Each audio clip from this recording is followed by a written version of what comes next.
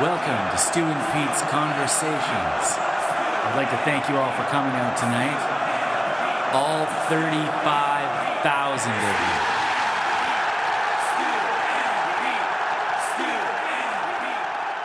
Fantastic. All right, let's move into the next one here, Stu and Pete, with our friend Ad. We've got some crazy stuff going on in the world today with a bunch of displaced Syrians, I guess, refugees. Stu, and did you have something you want to talk about that? Yeah, well, I read an article that there's an Egyptian billionaire who's offered to purchase some islands from Greece or Italy to try and take care of some of these refugees. But on another note, I don't know if you guys have any comments on that, whether that might even work, but Canada, I wonder what you think Canada's role should be in helping with these refugees. Do you think we should bring in a lot of them, or what do you think? I think we should do what we can. Yeah. We're a little farther away than Europe. I think something like Germany was planning on taking something like almost 800,000 refugees. They're planning to put billions of dollars toward it. Yeah. So kudos to them for that. Yeah, 6 billion euros. They were going to put towards the refugees. That's the stat I saw. That's a lot. That's impressive, man. Yeah, that's I don't even know what that captures exactly. Is that their health care for the rest of their lives in Germany? Or? Well, I guess they set up camps and whatnot. I don't know if they're going to be giving them residency or some kind of immigration status. I think they're just there for the time being until shit calms down in that neck of the woods. Yeah. As far as the billionaire goes, I don't know if he could buy an island. Where is he going to buy an island? And just one of these Greek islands? What kind of infrastructure are they going to have? I don't know. Apparently this guy's good with logistics and stuff. I don't know how he made his billions. I didn't look into it as much as I maybe should have, but...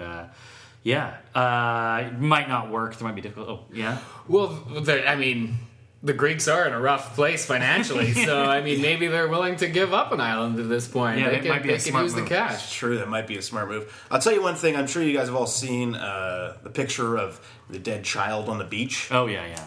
How do you guys feel about that? I don't mind seeing that once, and I kind of feel like that kind of got overused, and it's all over the news, and we just constantly get that picture in our face all the time. Mm-hmm. Dead child on the beach, dead child on the beach. Well, that's just to try and provoke some empathy, I think, to give us, to make people think, well, let's help these people.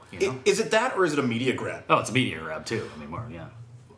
For better or worse, it sounds like that very photo triggered a lot of, Hungary, like letting in or, dropping their borders for that one day or whatever it is for, I don't know how long they're going to let down their defenses, refugee defenses, right? But they were holding them all back, and then the photo got dropped, and there was tons of media attention, and then suddenly they kind of started letting them in, which seems like a good thing. So it worked, for better or worse, it seems like the photo had an effect. So you think the media did a good job there and kind of shaming people in a way?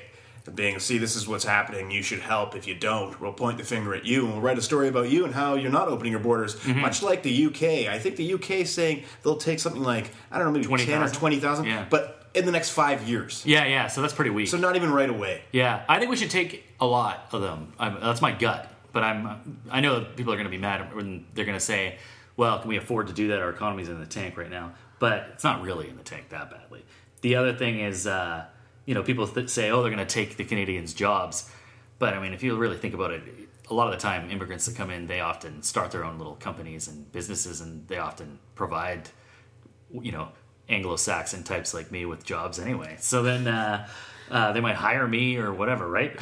Then the other thing is... I remember when I was in Brazil, my ex-girlfriend, who's from Brazil, would always tell me that stray dogs were the best dogs. Like, if you take in a stray dog that didn't have a home, they are the most obedient, hardworking dogs ever. Not like those, self-entitled dogs where you buy the poodle at the, from the breeder. And like your parents' dog? Yeah, where they just, they're like, give me a treat now.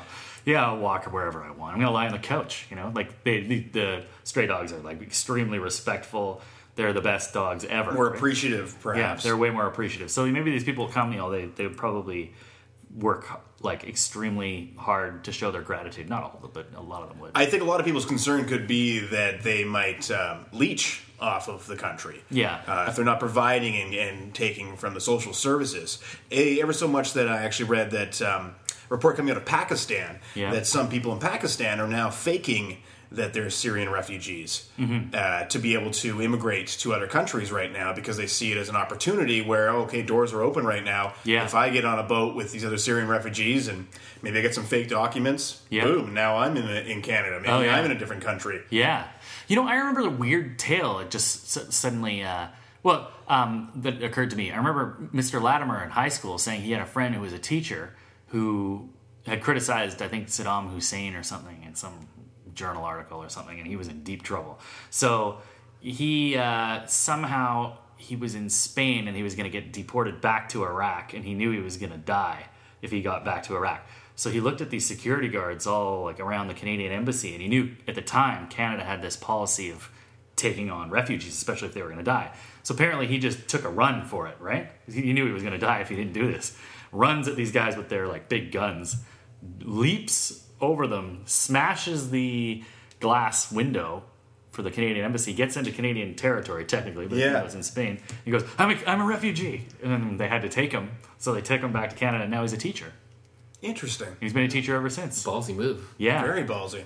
Yeah. But we don't, in Canada, you know how we have that, what is it called? The Katamata, what is it? The Katamata, well, you know that boat with a bunch of East Indians that came down, Maru? Katamata or Maru? I don't know. Oh, yeah, I can't remember how to pronounce it. I wish I could correct you on that, but Kalamazoo. Let's call it Kalamazoo. Yeah, but you know, calamari, that kind of taints our Maru? history. Ah, You know, yeah, they had weird. they came down, all those East Indians came down, I can't remember when it was, 1800s or something, and then they turned them back. Right. I can't remember, yeah. Yeah, we don't want another episode of that. Yeah, we want to have better history books for the future, man. No, I did see a woman on the CBC. I think she was Quebecois. I'm not, don't quote me on that. And she, she said her big concern was the terrorism, and so yeah, what do you, that a good portion of these Syrians are going to be terrorists, obviously. That's bullshit. Taking advantage of the refugee. They obviously are disguised themselves as a refugee. Maybe it doesn't take that much, and now they have infiltrated Canada, and now they are, setting up little gangs of terrorists. Yeah, of course. Could happen a bit, but I'm not. I don't really see terrorism as a big problem in this country.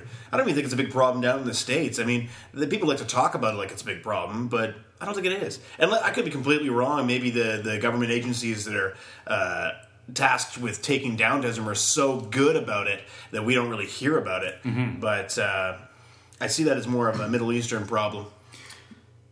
Mm-hmm. I think for this woman, terrorist was basically an anti-euphemism for Islamic. But, that sounds more accurate. Being from that Middle East region where they're I think maybe there will be some increased terrorist problems, but it might even help get the dialogue going, because if they come here, live here, realize that we're not evil, the ones that might have been brainwashed into thinking that you got to take down the West.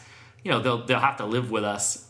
Their children will be raised here. They're going to be able to think in an open dialogue, not like in some of these other countries where often they're brainwashed. Besides, I think ISIS, their whole thing is the caliphate, right? I think they have to live in the caliphate, so they have to stay in that region. They don't actually want to leave. They want to establish their stronghold there. So I don't quite see the Syrian terrorism element actually being a problem. You're right. One of the biggest things that's pissing me off about ISIS right now is they're going around, demolishing all these thousands of year old artifacts and buildings. Mm-hmm. And that just pisses me off so much. I mean, I'm a big. I love the history. I love to travel and look at these unique places. Mm-hmm. I think they destroyed a bit of part of Petra. That building that was kind of built into the rock face. I think it was used in Indiana Jones and the Last Crusade. Oh yeah, they're shooting rockets at it and shit, and having rallies out there and just destroying all these. Man-made natural artifacts, and it pisses me off. And maybe I'm more concerned about that than the actual people. I shouldn't be, obviously, but just hearing the reports of them destroying all these beautiful works of art. Yeah, they're killing they're destroying Babylonian and Assyrian things that are just from 5,000 years ago and stuff. I guess it kind of reminds me of what with the Protestant some of these different Christian sects were doing in the 1800s and 1700s. They're destroying idols, rebelling against the Catholics by destroying their stained glass windows and stuff and going, "Ha! No idols. I'm doing God's work now."